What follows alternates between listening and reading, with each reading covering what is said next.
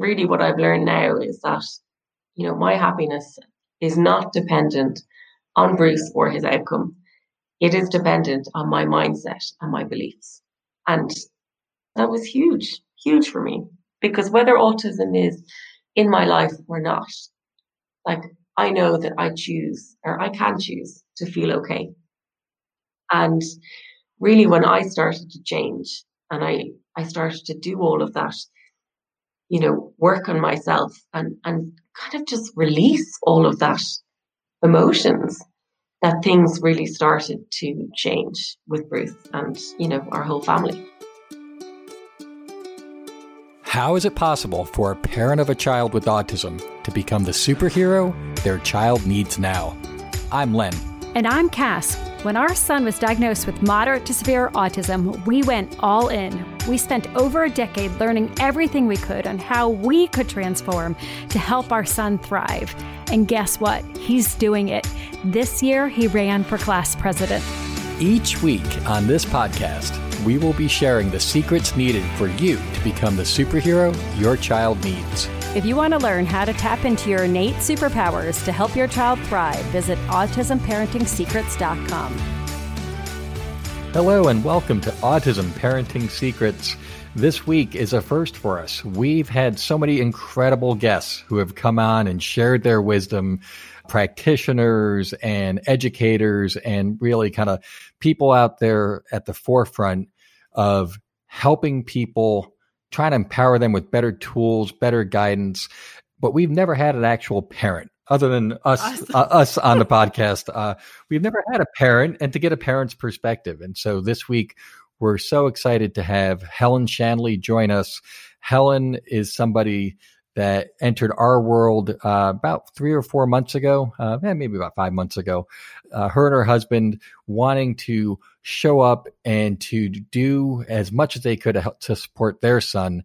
And we've just had the honor of witnessing an incredible transformation. And we love to impart, insights that we think are useful. But in these last few months, Helen and her husband have taught us so much. And just having her perspective of her journey is something that we just really thought would be so incredibly useful to share. So today's episode is going to be Helen and Cass having a conversation.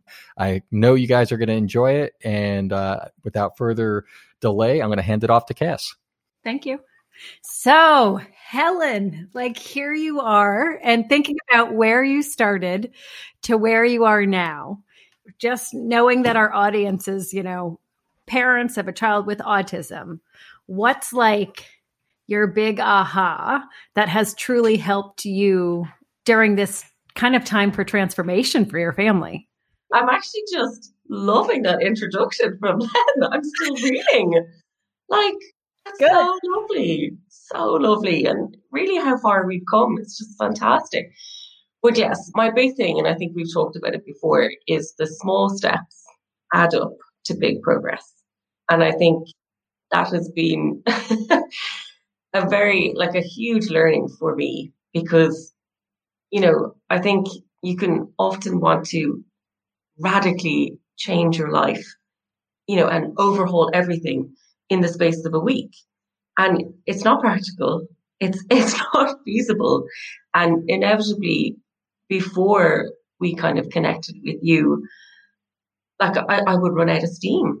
I would do too much. I would not really understand why I was doing something and really kind of just throwing everything at autism and seeing what would stick.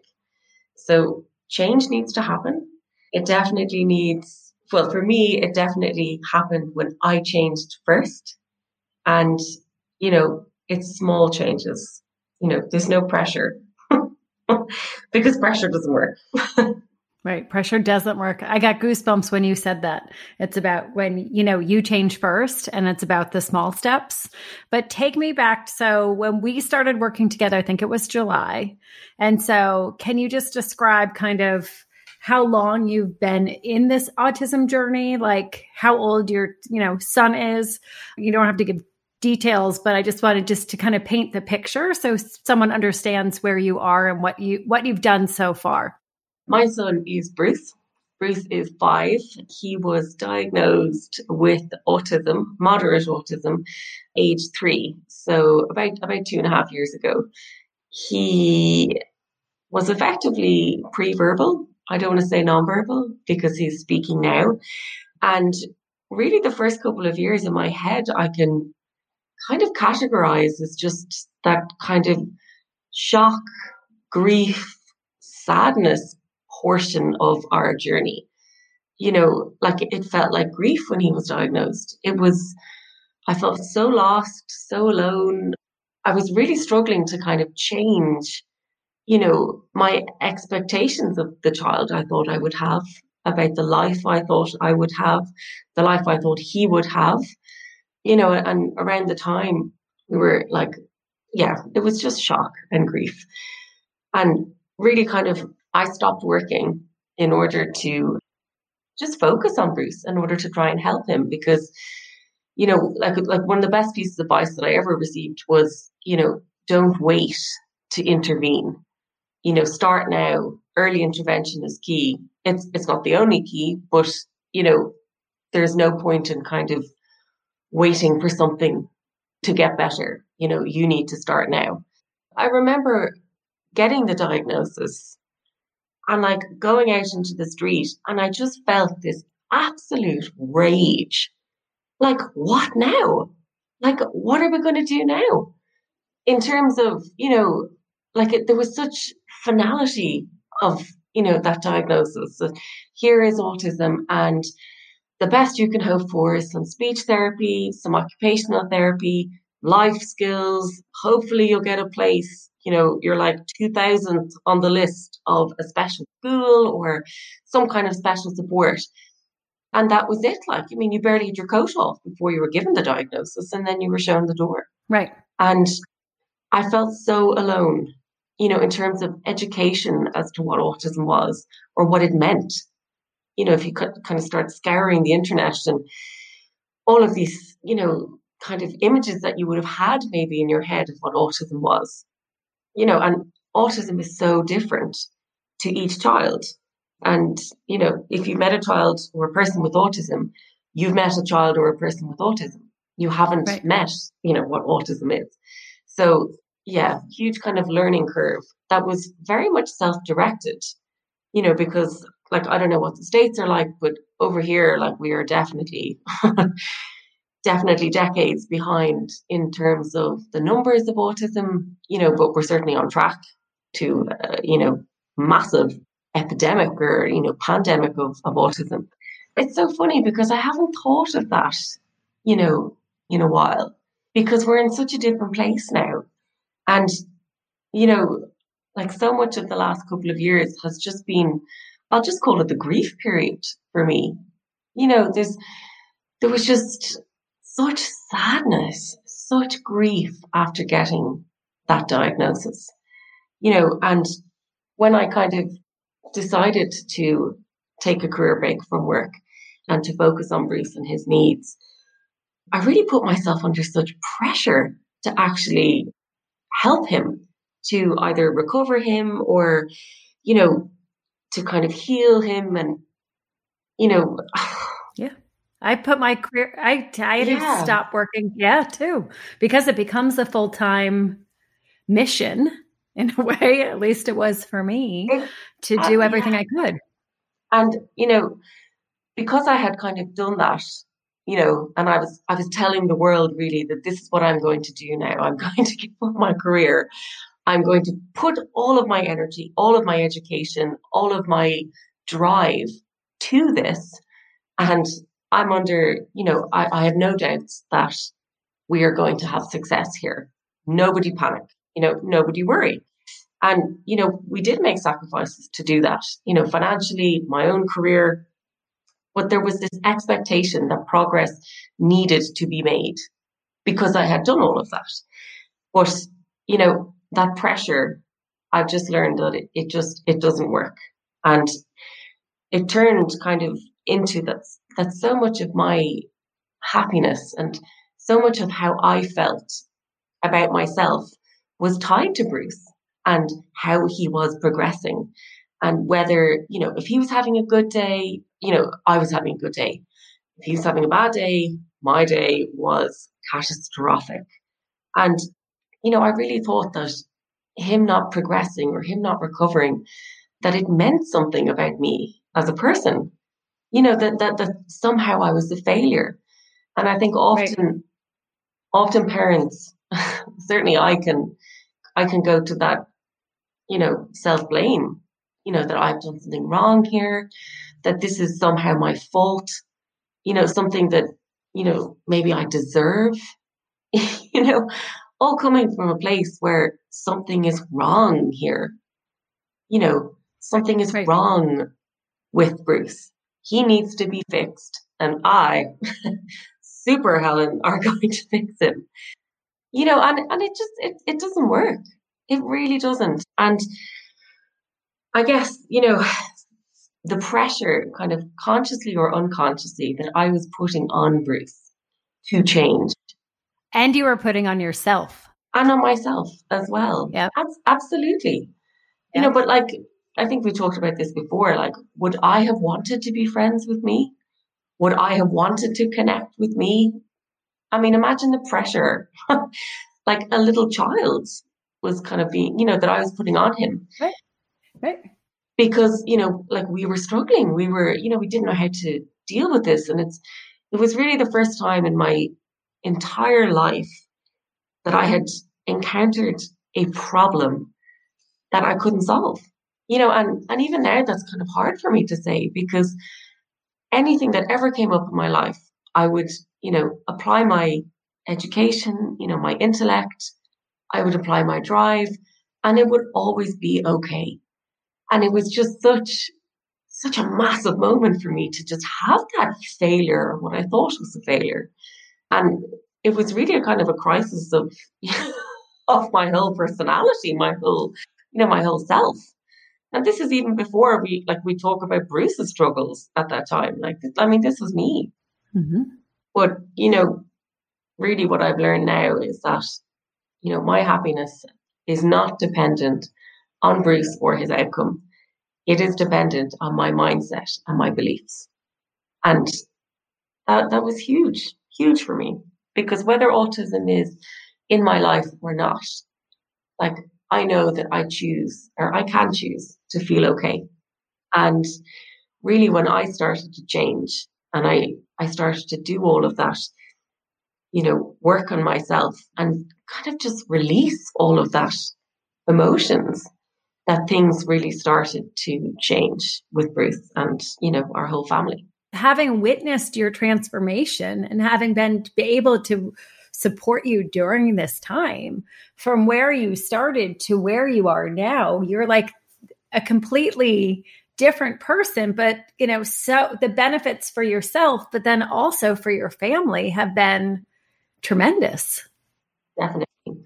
That was one of the key learnings for me, that, if I wanted to effectuate change in Bruce, change in our circumstances, change in our family, change in anything, that change must start with me first. And, there's such power in that opportunity to change, because you can choose to change and you can choose to believe that you're doing the best that you can, and that, Bruce is doing the best that he can. And, in order to kind of let go of all of that, sadness and grief and blame and, emotion, and to move forward, because it actually was, in hindsight now, it was keeping me stuck and it was keeping Bruce stuck. I was trying so hard to do all of these things, but actually never quite getting there. And, that's all belief based, which I now know. I have now learned. And absolutely. And even understanding. Yeah. So I guess kind of when we started working with you, and I really started looking at that and looking at myself from March 2018 to kind of summer 2020, that was the grieving period.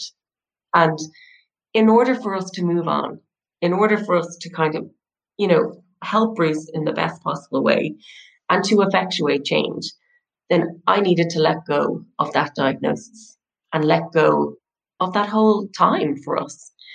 And, in order to do that, I had to really understand what autism actually was. And it was Len who kind of really, really helped us understand that there's no blood test and, or there's no genetic test that unequivocally tells you that your child has autism.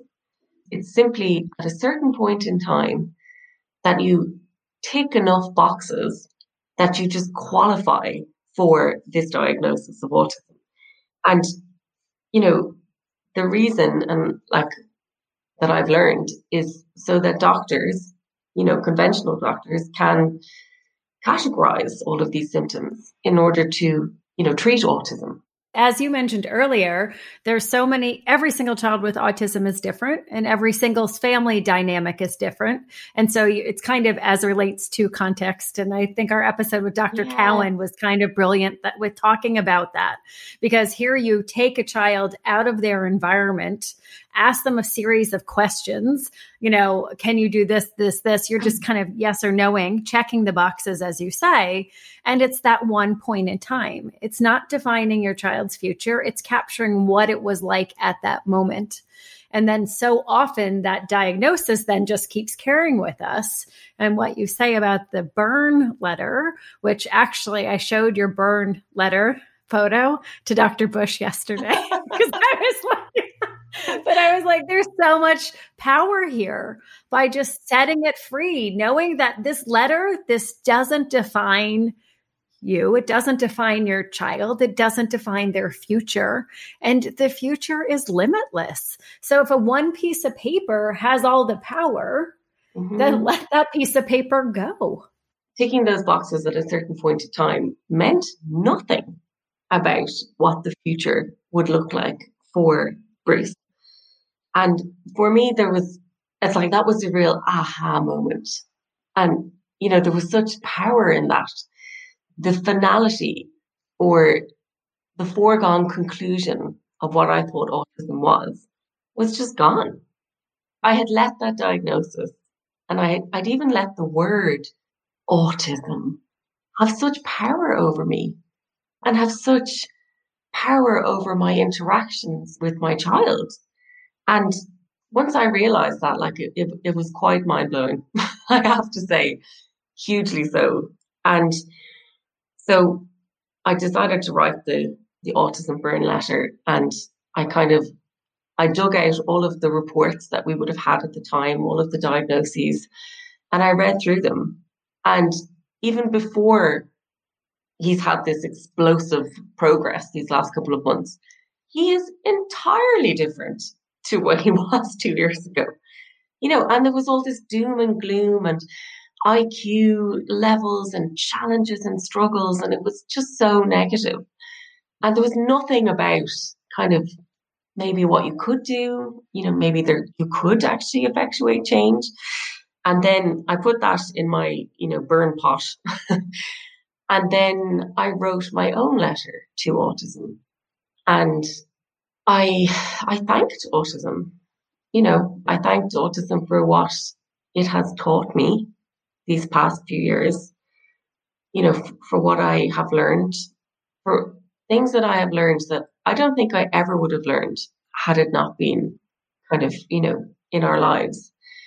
And I said, thank you, but we don't need you anymore now, and I let you go.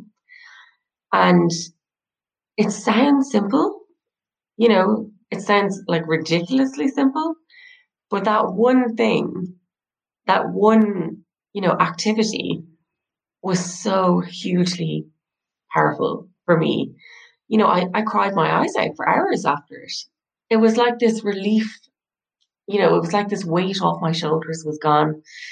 All of that sadness, all of the grief, the blame, everything, the guilt, it was just gone. I didn't have to carry autism around anymore. It doesn't mean anything for me. Yes, my child has some challenges. Yes. But, I know what to do there.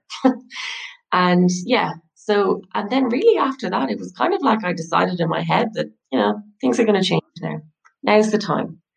And they have been. They have been hugely, hugely changing. Right before your eyes. Like literally right before my eyes. Yeah, right. And, the power of your thoughts and the power of your intention, think it and it happens, whatever the saying is, your thoughts matter. What you're sending out to the universe is what's happening in your life. And once you let go of autism, once you say goodbye and thank you, I am literally on a daily basis seeing autism go. If that makes sense. Yeah. And I've been witness to what you've shared as relates to the changes that you've seen in Bruce with now making friends at school, climbing trees with other kids, wanting connection with every one of his family members and even relatives, talking to strangers, what? Who is this child? And I guess, yeah, it really all started with me and my husband, obviously. I have to give him some credit.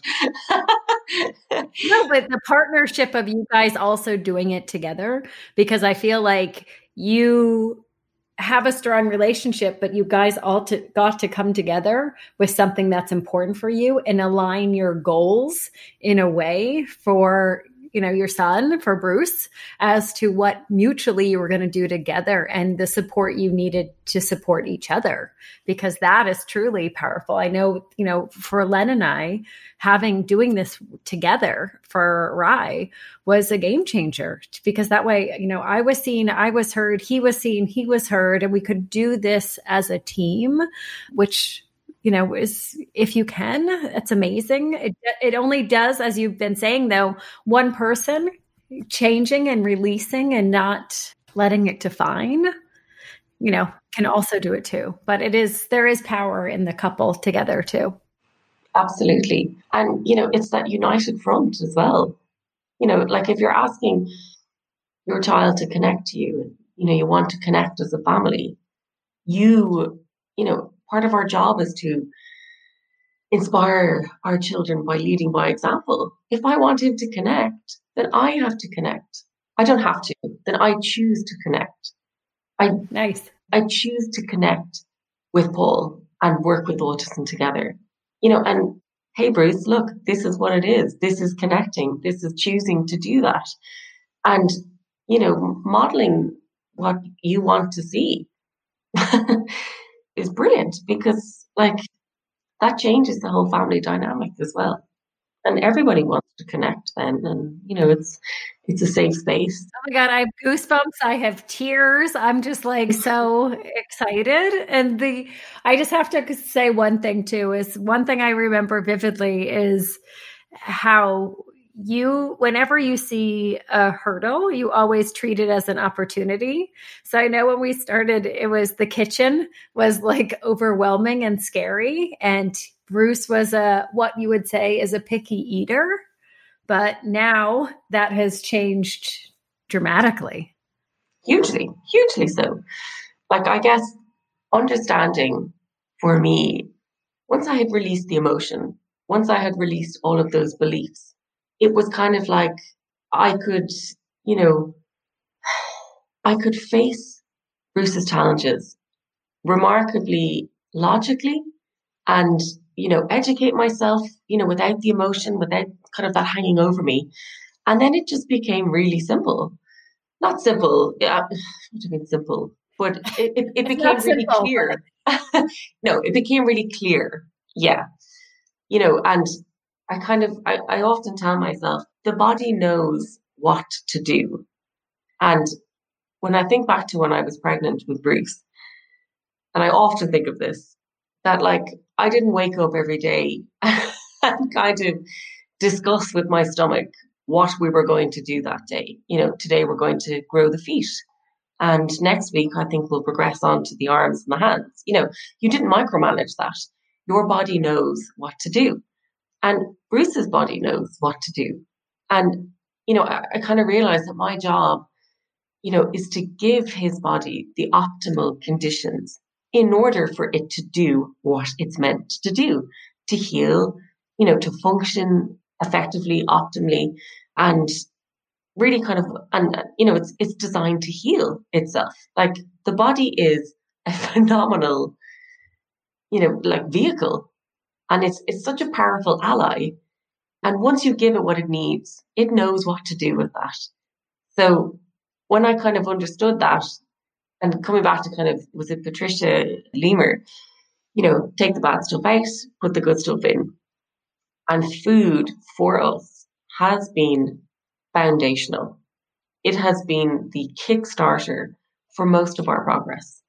Because once you take out, I call it the 3 Gs, there's more, but like this, glyphosate, gluten, and glutamate. I didn't even know like those 3 words, 3 months ago. Well, I knew about gluten, but yeah, like once you literally take out those things, there's different things like dairy and soy, GMO. Well, that could be the 4G. I'll do that. Yeah, I was going to say, there's 4Gs. Your 4Gs. We'll do this soundbite. There's 4Gs. So there's glyphosate, so organic food, glutamate, which is basically in every single item of processed food, unless you are hyper vigilant, gluten and GMO. So, once we took that out and once we started, minimizing toxins, like we're doing homeopathy, once you take all the bad stuff out, put the good stuff in, then you have a foundation to build on. Because if you try building when the foundations are unstable or they're rocky, it's always going to be rocky. And literally day by day with food, we have seen progress. And Bruce was a very, very picky eater. And I had this fear. of cooking and, he's going to starve if I don't give him what he wants. And and I would have thought we would have had a reasonably good, diet. But, but then once you start believing in yourself, knowing that you can do it and taking small steps. Steps. Yeah. Massive, massive message for other parents. Small steps. And I promise you, they will add up to big progress. Because you don't go from, whatever you're eating to like the kale smoothies within a week. And if you do try that, which I have done, I could talk from experience, if you do try and, press the fast forward button, ultimately you're going to run out of steam, which I have done. And, you're setting your child up for failure in that respect. It becomes unsafe for them. And it kind of goes back to what you said earlier about like, would I have wanted to be friends with myself back then? As a parent, would my child want to be friends with me? And no, because you're just telling them what they're doing wrong. And the whole idea of creating a safe connection to food too. So like you said, the small steps, I like to say baby steps, but all of those little things. So take something that they like and change one element and then do it over time just so you can have safety in the connection. So they're not bombarded and they don't know what to do. And then they reject it. And then you are frustrated because you spent 5 hours trying to make something that they reject, which is like, you're totally setting yourself up for failure and you're setting your child up for failure. And that's why there is such power in the baby steps. But yeah, getting rid of that bad, unhealthy stuff and really focusing on how do you make each bite more and more nourishing. So, oh my God, amazing. Definitely. And, like vegetables and colors and that kind of thing, like we are still at the stage of, I call it ninja food. Like he's eating a sauce, but there's like 12 different vegetables in it. But yeah, making it work for your child, taking something, as you say, that they like, and just, covert cooking, hiding stuff in it. And, I'm sure we will move on to the steps where he will be open to new things. But, 3 months ago, he wasn't eating rice. Like he would run from it. But now he eats like bone broth, homemade bone broth rice, with loads of vegetables, wrapped up in a little, like a spring roll or even a cask cake. We eat a lot of cask cakes here. with the rice and everything. And everything has a substitute, like we can still have cakes and we can still have everything. You just But how don't. about those cookies you're making? You're making like cookies out of broccoli. Yes, yes. Yeah. One of my food goals was that at every sitting of food, he would have vegetables. So it was about finding different ways to actually put them into his diet. And he adores cookies, and now he has broccoli cookies, cauliflower cookies, like all of these different vegetables. He's still a little weird on green, but we're working on it. But yeah, absolutely. Like he'd have mashed potato. Now he has mashed potato with mashed carrot, parsnip, cauliflower, broccoli, all mixed in. And, it looks like something that he eats. He's connected more to me, and I think he trusts me more, and he feels safe in what I'm asking him to do. But one of my favorite things that you did is you had texted me and you had told me that you had served something and then you're like, voila, and you walked away like you didn't care because you didn't want to put the attention there. Like, yes, absolutely. Well, that comes back to that pressure, doesn't it? That unconscious pressure. If somebody like put a sugar snap pea in front of your face and was like, are you going to eat it? And just staring at you. You'd be like, no, I'm not. Go away. Whereas, like you will dig your heels in and, you do put that pressure on. And I think that day, like I was literally sweating. There was like flour all over my hair. I had been like killing myself in the kitchen and was like, ta-da, presented this plate of food and like stood there, like holding my breath, watching him to eat it. And he was like, it looks disgusting. I don't like it. And I like had to walk away and not cry, but then the next time, it was like, here you go. And I just went back about my business. And even now he will be like, oh, I don't like it. And I just go, well, that's okay. You don't have to eat it. And I just walk away and eat it. Like, it's kind of like, I don't know, reverse psychology tactics or something. But it is. It's like, it's like if I'm mom's watching, oh, there's so much pressure there. I remember I still have trauma from like a family meal when I was like 12. We had company over and he cooked Indian food for us. And I, at the time, was not a spice person. And he stared, the person who cooked stared and watched us clean our plates. And like, we weren't allowed to leave the table until we did. And can I tell you, that was like a 4-hour meal. And my sister and I still have trauma about this because it was so gross, but there was so much pressure there. And that's what, if you think about it, if you hover, you're kind of giving your kid pressure without your intentions not to, but they're feeling pressure. And our kids, as I know you know, are such energetic beings that they feed off of even the things we don't even know that we're doing. They feel it. There's so much there. So yeah. Like, absolutely. And I really do think that's why we are seeing such progress, because I am different. I'm calmer. I'm more connected. And I'm happier and just kind of freer. And that's it. Like, I could use those exact words to describe Reese now. And that mother and child connection is massive, which makes it so much more important that you take care of yourself. And that was another big one for me was self-care. Because, I think whether it was that superhero complex or, but I would run myself into the ground gladly and sacrifice everything to help, to save my child, Yep. And like, it was like a badge of honor. It was like, look how exhausted I am. Aren't I a great mother? And really and truly, that does not work. No, because you want to be on top of your game. Exactly. You need to take care of yourself. You need to be the best so that your child can be the best. Because let's face it, our children are different. They have different challenges. They need a lot more support, and for us to be able to do that and to give that support, we need to be at our best. And, that's a key thing that I've learned, definitely. So for moms listening, or dads too, from a self-care perspective, are there any things that you spend a little bit of time on each day? Like how would you, because I know self-care is so important, but I think it also goes to small steps too, because with anything, getting your nervous system on board as well.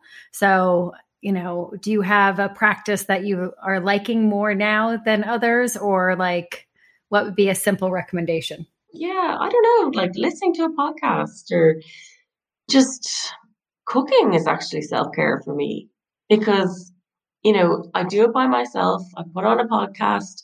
I love listening to what I'm listening to, and I'm making this healing food for my children. What else do I like to do? I mean, it's COVID. Oh my God, Helen, I love that. But think about it, because before you didn't love the kitchen. I did understand the kitchen. I knew what was required, but it was from a pressure point of view. Right. That like, I need to cook the right food. My child has to eat this food in order for me to feel okay. But once you remove that, it's like, yeah, I like cooking. I love cooking. I love whipping up things, that are a bit different. I love trying different things and, having fun in the kitchen. Definitely. But I love that mindset as it relates to, I'm cooking healing or nourishing healing foods for my family.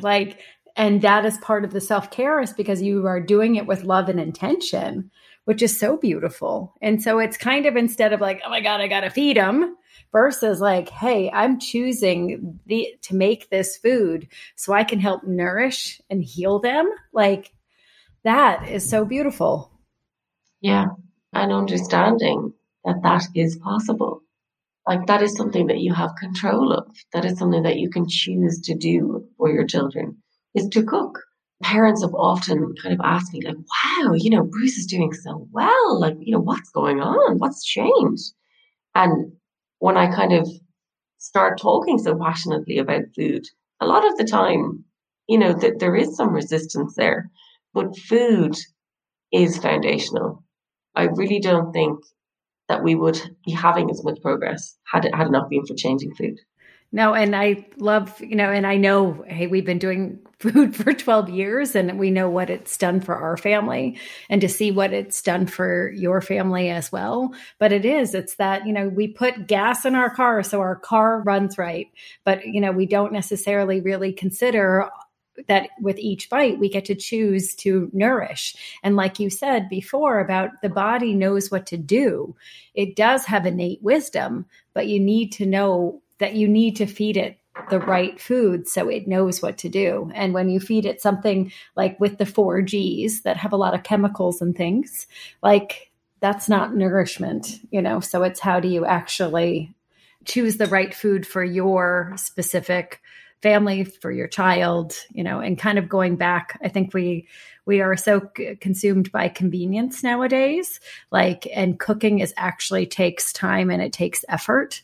So by, prioritizing that and making that part of that foundation is key, especially when you have a child has challenges. And food is it's totally underrated in terms of, no one talks to you about the kind of the difference in our food, even to 50 or 100 years ago. It's not well known. Once you start educating yourself, your mind is blown about what's going on.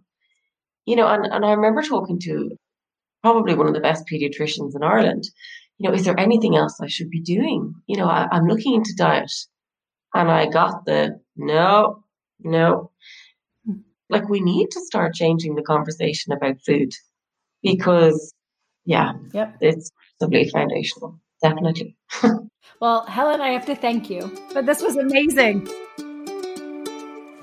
Are you truly running on all cylinders to help your child thrive? Take our free assessment to get your Warrior Parent score today. Visit warriorparentcoaching.com/score, because your transformation is the greatest gift you can give your child.